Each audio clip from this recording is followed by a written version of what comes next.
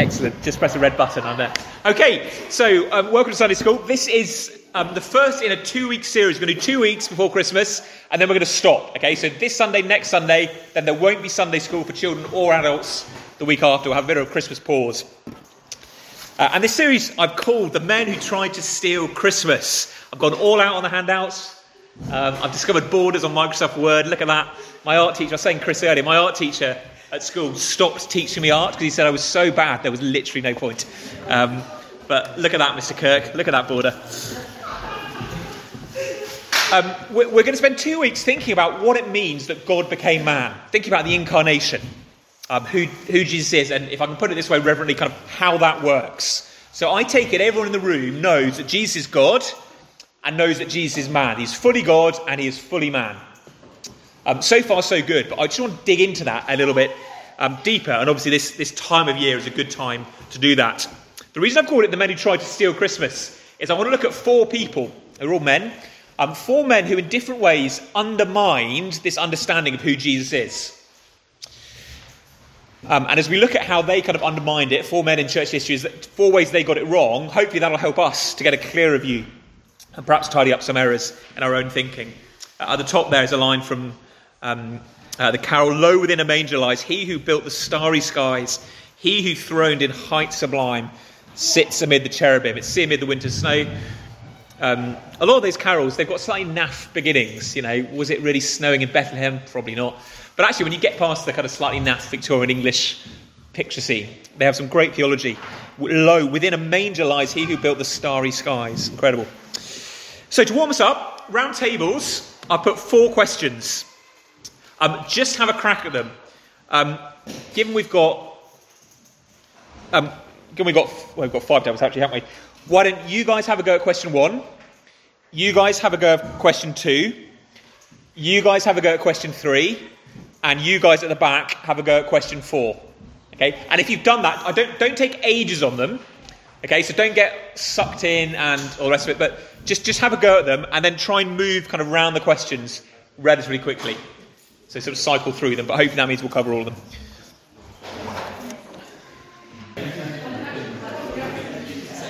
Okay, I'm going to stop you there. We're going to spend a lot of time this morning in discussion, okay? So I'm not going to hear your answers now, partly because we're going to come back to them, partly so no one incriminates themselves as a total heretic, in front of everybody else. But we will return to them. And they're not just questions that I made up in my study this week. Those are some of the questions that were being debated in the early church, particularly the first sort of 400 up to about sort of 480, so nearly 500 years, I suppose, in the church. They were crucial questions that were getting sort of bashed back and forth and discussed to try and get to the nature, particularly to the bottom of 2 questions in particular. One is trying to work out what does the Bible teach about the Trinity, and secondly, what does the Bible teach about Jesus when God the Son became man. So I'm going to do a little bit of teaching, and then we're going to go back in discussion. What I want to down on the sheet, so I've called it the Christmas Creed. It's a little section from what's known as the Athanasian Creed. A creed, credo in Latin just means I believe. So a creed is a summary of belief. And there are 3 or 4 of these creeds that really are held by almost all Christians across the world. They're not particularly Protestant, they're not Catholic, they're not Eastern Orthodox, they're just pretty universal, and they were cooked up in the very early years. Now, obviously, they're not on the same level as the Bible. Okay, the Bible is the supreme authority, but they're an attempt to lay out what the Bible says on these, let's face it, really kind of head-scratchingly deep mysteries. And they tend to focus again on the Trinity and on the person of Christ. This is just an excerpt from one called the Athanasian Creed. Now, there was a man called Athanasius who did not write the Athanasian Creed, confusingly. But it's a bit like, when you kind of read a newspaper column or a book and it says, by David Beckham, and he didn't write it. But if you want to give it a bit of, you put his name on it because it gives a bit of authority. So no one really knows who wrote this. It's probably a group of people, but it got known as the Athanasian Creed because Athanasius was a great defender of the truth. So they kind of pinned his name on it. But anyway, here's a little segment from the middle. "For the right faith is that we believe and confess that our Lord Jesus Christ, the Son of God, is God and man." Okay, so far, so good. God of the substance of the Father, begotten for the world, before the worlds, and man of the substance of his mother, born in this world. Perfect God, and perfect man, a rational soul and human flesh subsisting, equal to the Father as touching his Godhead, and inferior to the Father as touching his manhood, who, although he be God and man, yet he is not two, but one Christ. Now there's loads in there, and the whole thing would go on for at least a side of A4. Okay, it's really long, it's the longest of those kind of great creeds. But just start at the end. Well, when we look at Jesus, if you met Jesus in Galilee, okay, you saw him there. Look at that last line. Who are you looking at? Well, you're looking at God and man, but you're not looking at two people, but one, only one person. And so the short answer to the question, who is Jesus, at least in theological terms, is he is one person who is both God and man. One person in two natures. The two natures, if you like, are answering, to put it crudely, the what question. Okay, he is both divine and human. And when you look at his divine nature, do you see how he's described in the third line on our sheets at least? God of the substance of the Father. His divine nature is the same substance, i.e. the same divine nature as God the Father. Why is that? Well, because there is only one God. Okay, it's one of the most basic truths, if not the most basic truth of the Bible. There is one God. Hear, O Israel, the Lord your God, the Lord is one. And so when you say that Jesus is divine, you are saying that he has, and because it's impossible for this not to be the case, the exact same divine nature as God the Father or God the Holy Spirit. There is nothing missing when you look at Jesus. Okay, there's nothing about God that is not there. He's not a third of God. He's not mostly God, but missing a couple of little sort of tweaks. He is fully divine. He is the same substance of the Father. At the same time, according to his human nature, he is, do you see, of the substance of his mother. Mary really is his mother, and he is a real human being. We're going to touch on this later, actually, in the sermon. So I want to kind of try and balance things out, but obviously I realise not everyone at Sunday school will be at the sermon and vice versa. But he is a true human being. Everything that is true of a human being is true of Jesus. Okay, without exception. Everything that is true of a human being is true of Jesus. Now, clearly he doesn't sin. He's not sinful. But then it's not true of human beings that to be human you have to sin. Okay, sin isn't part of our nature. Sin is a corruption of our nature. So everything that's true of everything that's true of a human being, human mind, human soul, spirit, whatever you want to call it, human body, kidneys, mind, everything is true of Jesus. That's the great truth of Christmas. But here we come to our two thieves. They're on the back of the sheet. The first thief who came along trying to steal Christmas, the first Grinch, if you like, was a man called Arius. I don't do loads of history on him. I put his dates down there. He lived from the middle of the 3rd century into the early 4th century. He was a theologian. He was a priest in Alexandria, which was one of the main cities in the growth of early Christianity in Egypt. Arius knew the Bible. Okay, he loved the Bible. Okay, he was not a guy who wanted to cut bits out of the Bible or ignore bits. He was a thoroughly Bible guy. And he saw in the Bible that Jesus was described as the Son of God. Or he read Psalm 2. You're my son, today I have begotten you. Now, begotten is a word for giving birth. Now, Arius knew that God the Father didn't sort of give birth in the same way as human beings, as if there's a God the Mother and God the Father. But he reasoned, look, I'm a Bible guy, I've got to go with the text of the Bible. And the Bible says the Son is, well, a son. He was begotten. Therefore, there must have been a time when the Son wasn't and the Father was. If you want to be really precise, Arius was too clever to talk about a time because he said it all happens in eternity. But for our sake, to keep it simple, basically there was a time when the Father was there and the Son wasn't. The Son, in other words, was made by the Father. And therefore, the Son is a different substance to the Father. They're very similar. And God the Son, Jesus, is as great as you can get. But if you've got a line, you might say this line, everything above here is creator, and everything below this line is creation. So you and me, we're down here, and Gabriel are here, and chickens and hens and stars and amoeba and everything, all down here. Which side of the line is God the Son? Well, he's down here. He's the top. He's as great as you can get in creation, but he's created, not creator. So Jesus, we can talk about Jesus being divine if we like, but he's not of the same divinity as the Father. There's thief number one. Along comes thief number two a bit later. Generation or two later, really, than Arius, a guy called Nestorius.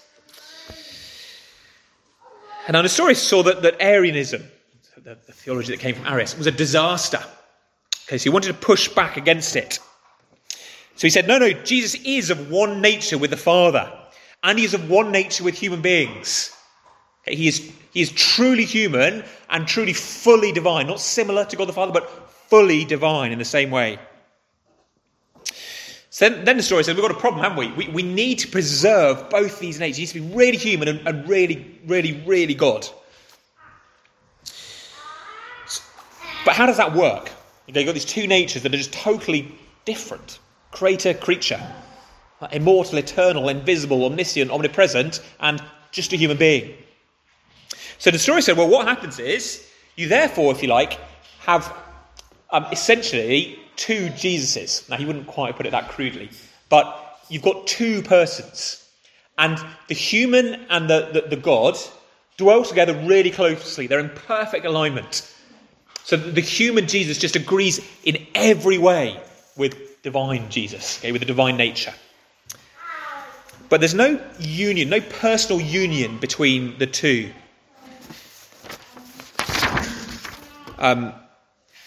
So if you look at your creed again, the last line he would not like. Although he be God and man, yet he is not two, but one, Christ. Well, no, he is two, says Nestorius, because otherwise you end up with a mess, a sort of hybrid or something like that.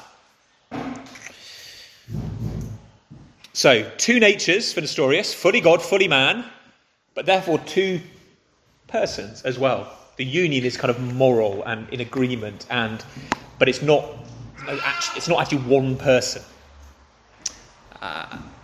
Now, at this stage, or basically any questions on what they taught, they're both wrong, but just because you're about to go into discussion, we need to understand what they were teaching before we discuss it. So does anyone want to ask anything on what they taught?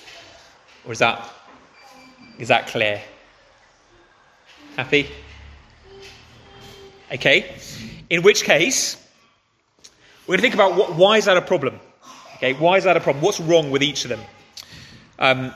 So again, just to... and what I'd like you to do is basically talk about why they're disastrous, but I've given you a clue. If you think about the areas of how it affects how we know God, how it affects salvation, and how it affects worship. There may not be something for all of them on each of the different heresies, but those are three kind of things to think about to help you discuss why they're so disastrous.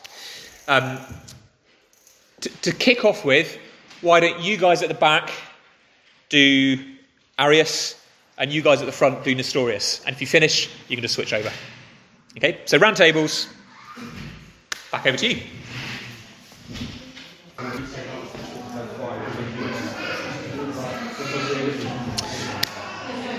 Okay.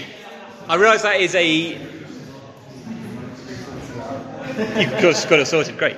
I realise that is a very short amount of time in order to plumb the depths of the incarnation, but I want to have enough time to walk through things afterwards. The reason we're looking at these two guys, and there's two more guys next week, it's not really for historical interest. Some people like church history, some people don't. But actually, it's to lead us to, hopefully, to grasp more clearly in our thinking quite who Jesus is and also why it matters. The thing is, with these questions is, you will not be able to find a Bible verse that just in kind of one sentence refutes what these guys say. If you could, the whole thing would have been wrapped up in about 5 seconds, because all these guys want to be scripture guys. Frankly, it's the same very often with Jehovah's Witnesses. It's the same with all sorts of funny cults and sects. They don't come up to you and say, no Bible for us. What they do is distort the meaning of the Bible. So absolutely none of these men would have denied that the Bible is the very word of God. That's what they were adamant on. What the debate was how does it work? And therefore, what had to happen was they had to sit down and thrash through, okay, when you read the New Testament, or frankly, when you read the whole Bible, and we learn all these things, hey mate, about God and man, how can they all be true? How does it work? Now, you won't find, this is what I mean, you won't find a Bible verse that says Jesus is one person in two natures. It's just not there. So should we say, well, Arius' view is okay, he's God, but in a different way to God the Father, or Nestorius' view is okay, there's kind of two Jesuses together. Can we just say, well, because I've not got one verse that just says one person in two natures, we can just sort of let it go? No, I think for some of these reasons, and it might be worth saying that this is something. This is absolutely not my opinion. Well, it is my opinion, but at the end of a very long line of people, this is the kind of thing that basically the entire church has ended up agreeing on. Why do they matter so much? Why do they get so het up about these things? Let's think about knowing God. Arianism, if Jesus is not quite the same as God the Father, then actually, obviously, when you read the Gospels, you are not meeting the true God. There is a different God, or a somehow different God, behind Jesus. And actually, it's exactly the same for Nestorius. These two, if you like, two persons in two natures. All you're seeing is the human. All you're interacting with is the human. And so when all these wonderful things you read about Jesus, full of grace and his mercy and his kindness, you think, well, there is a wonderful man, the most wonderful man. But I can't be fully sure that actually that's what God is like, because there is a distinction between the two. Think about salvation. Who rescues us? Who saves us? Or for Arius, it's not the God who made us, who rescues us. Remember, there's a creator. He made us. But then we have to be saved by a creation. The greatest of God's creation, but a creation. So the God who saved us is not the same as the God who rescued us. The God with whom we're in trouble because of our sin is not the one who dies for us to rescue us. Therefore, if you like, the value of Jesus' death, it's not the death of the infinitely priceless God. It is the death of a really, really, really, really great creature. Think about Nestorius. Who dies for us? Or Nestorius. In fact, all these guys were absolutely clear. I said all the goodies as well as the baddies. Everyone was totally clear. God in himself can't die. Okay, that's just true. God can't cease to exist. He's not part of the universe. He's up here. You can't stab God and crucify him. Just can't die. Only creatures can die. Okay, God is immortal, to use the language of the Bible. And there really are Bible verses explicitly on that. So who dies on the cross? Well, for Arius, again, same problem. It's a man united to a kind of less than fully divine God. So the value of his sacrifice, all the same problems come in. But even for Nestorius, two Jesuses, to put it crudely, basically a perfect man dies. But because there is no union with God, then it's just the death of a perfect man. And a perfect man cannot atone for the sins of the world. It's just the death of a perfect man. Doesn't have the value of the death of the Son of God. Or, of course, worship. Both the same, really, here. Who do you worship? Okay, for Arius, you can't worship Jesus, can you? You can't worship the greatest creation God ever made. If you're Orthodox, I don't know I don't know whatever you'd think was the best thing God ever made. The most mighty being, perhaps the Archangel Gabriel. I have no idea, but Archangel Gabriel. It's not okay to worship Gabriel. Just because he's the most powerful thing God made, it's not okay to worship him. You can worship God alone. If Jesus isn't actually fully divine, well, there's no worshipping him. all these heresies undermine, ultimately, the gospel, the revelation of what God is like, and undermine our worship. What that means, if you flick back to the first page, I'm just going to run through these questions. And you can sort of self-burn yourself if you turn out to be heretics. Condemn yourself to the Inquisition. Is anything true of God the Father that isn't true of God the Son? Ultimately, no. Okay, there are no... other than the fact that one is Father and one is Son, there is no difference. Okay, they have the same divine nature, they have the same power, knowledge, glory, authority, everything, because there is only one God. There is nothing that God the Father can do that the Son can't. We're talking in and of themselves, by the way, just sort of up there as they are. There is no... there's no difference in their nature. They have the same nature.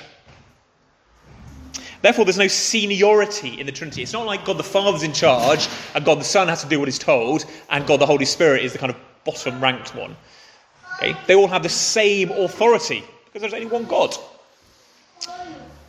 What was our next one? Is it right to call Mary the Mother of God? Here's one where you instinctively read that and think, well, of course not. That sounds like Catholicism. But actually, this was the question that caused all the debates over Nestorius. Nestorius really didn't like calling Mary the Mother of God. He said, no, she's the mother of basic human Jesus. We shouldn't call her Mary the Mother of God. This one is a really bad one to deal with in 2 minutes. But all the Orthodox guys came back and said, no, you must call Mary the Mother of God. Okay, it's totally legit to call Mary the Mother of God. Obviously not meaning the mother of the divine nature or something. It's weird. But meaning, he's totally fine by the way, but meaning that Jesus is God. Okay, because Jesus is fully God and Mary is Jesus' mother, therefore Jesus is the mother of God. Okay, not just the mother of the human nature, she is the mother of the person who is God and man. And it really is the same question as should we say God died for us? Well, God in himself cannot die. Okay? God cannot suffer. God cannot die. But because God took on flesh, then anything that is true of Jesus... Okay, let me put this way. Because God took on flesh and God the Son became man, then it's totally okay to say God died for us. So in Acts 20, I think it is, talks about God shedding his blood. It's like, what? Just God doesn't have blood. Well, sure, but it's if you like, it's shorthand. If you want to flesh it all out, you'd have to say God died for us according to his human nature. Okay, so it's as man that he died. But who is the person who's doing the dying for us? The person is the Son of God who took on flesh. So it's the same as the Mary question. If you want to flesh out the whole answer, Mary is the mother of God the Son according to his human nature. Okay, I mean that's the full fleshed out answer. But who is the person who is born of Mary? There's not a separate human person called Jesus who's attached to the divine person called the Son. No, the person is the Son of God who now has a human nature. And so therefore Mary is the mother of the Son of God, or God. And that's that last one is the one that Nestorius in particular got uppity about. It's also the one I realise causes the most kind of like, sounds funny. But there is a pretty universally agreed answer on that. So there we go. 2 men who tried to steal Christmas. Because we're not doing electronic setup stuff, because we haven't got any of our techies, I reckon we've got time for a couple of minutes worth of questions. Then I want to ask anything. Mandy, straight up. It's going to be an outrageous question. I apologize in advance. Mark's looking worried, but yeah. It's a really patient discussion with the questions, but I sometimes think about it. Yeah. And then these questions are just kind of like brought them out of me again. Not that I believe what I'm going to say. Sure. But so basically, right, these people in the first 3 centuries, they were very sincere. Yeah. And they were sincerely wrong. Yes. Yeah. Now, I said to Mark, we're so blessed. We have been given since initiation. Yeah. But Yeah. It's what if? Basically, what happens if you're wrong in your thinking? I know it matters. Yeah. Could Arius have gone to heaven, or Nestorius, or one of these guys, or someone who thinks like them? Yeah, it's because it's the truth about Yeah. the God. Who is Yeah. not, so how, as a believer, Yeah. how to have that confidence that my faith is actually based on Sure. the correct understanding Yeah. of the Word of God. Because some new theories may come out, Yes. and God allowed that for 3 centuries to go on. Yeah. And I don't know whether these men actually are, I don't say it or not, I don't know, but they were sincere, right? Yeah. So, Yeah. No, that's a really helpful question. I think you've got to distinguish between what is the truth, as in that God has revealed in His Word, which is what we're trying to get at with all this, and what the creeds are all about, and all the debates are about. What has God revealed that is true? That is. And obviously, actually, that contains a lot more than just the Trinity and the person of Christ. It talks about the nature of the Bible and angels and the fall and sin and heaven. And there's loads of stuff God's revealed. Ideally, we'd all believe all that perfectly, but we don't. None of us do. Because we're sinful, so we're corrupt. Our minds are small, so we can't get our heads around it all. So there's always a disjunction, a difference between what God has revealed, the truth, and what any one person over here grasps of it. And so all sorts of people, in fact not just all sorts of people, all of us will go to heaven and then realize, oh flip, I was wrong about that, and oops, so I think it's a question we don't even need to try and answer massively. Kind of how much could you not know? You can be horribly confused, and God is gracious, and you end up in heaven. Can't you? I mean, you can be horrible. You could not believe the Bible's the word of God, and you could go to heaven. I mean, it's not absolutely essential to believe the Bible is the word of God to go to heaven. What has to happen is you have to put your trust in Jesus, repent and believe for your sins. So I need to take Jesus as Saviour and Lord. If you take the thief on the cross, you said to the thief on the cross, he's obviously going to heaven. Today you'll be with me in paradise. You said, you've got a few minutes left. Talk me through how Jesus is both man and God. I don't think he'd have had much to say. Do you know what I mean? I just don't know. I mean, he seems to be God and he's a man, and that's all right. He wouldn't have been saying, well, he's of one nature with the Father, not two Christs but one. He's equal to the Father, touching his Godhead. He's just not. And likewise, loads of us will be like that. So I don't think you need to, because your salvation is not based on your perfect theology, basically. That's what I'm saying. Your salvation is based on the grace of God who brings you to life through the power of the Holy Spirit and makes you put your trust in Jesus. All sorts of confusions slowly unravel over the years after that. But I don't think we need to, definitely don't need to panic that we might have got the Trinity a bit wrong, or because slightly welcome to the club. Yeah, I hope that sort of answered the question. Yeah. With due trepidation. It's not a question, but okay. Comment, if that's all right. Yeah. If one goes, I don't know whether anyone's been to Ravenna in Italy. If you go to Ravenna, you can see the baptistries which were put up by the Arians. And what's interesting is they've all got mosaics on the ceiling. And if you look at an Arian Jesus, it is a human Jesus. It is completely different from the other mosaics you see at the centre of the churches. And you just have to look at that and think, that is bonkers. It's completely wrong. So just a visual element. There we go. Can be quite helpful. Venice, not Ravenna for your holidays. Anastasia. What happened to the Trinity when Jesus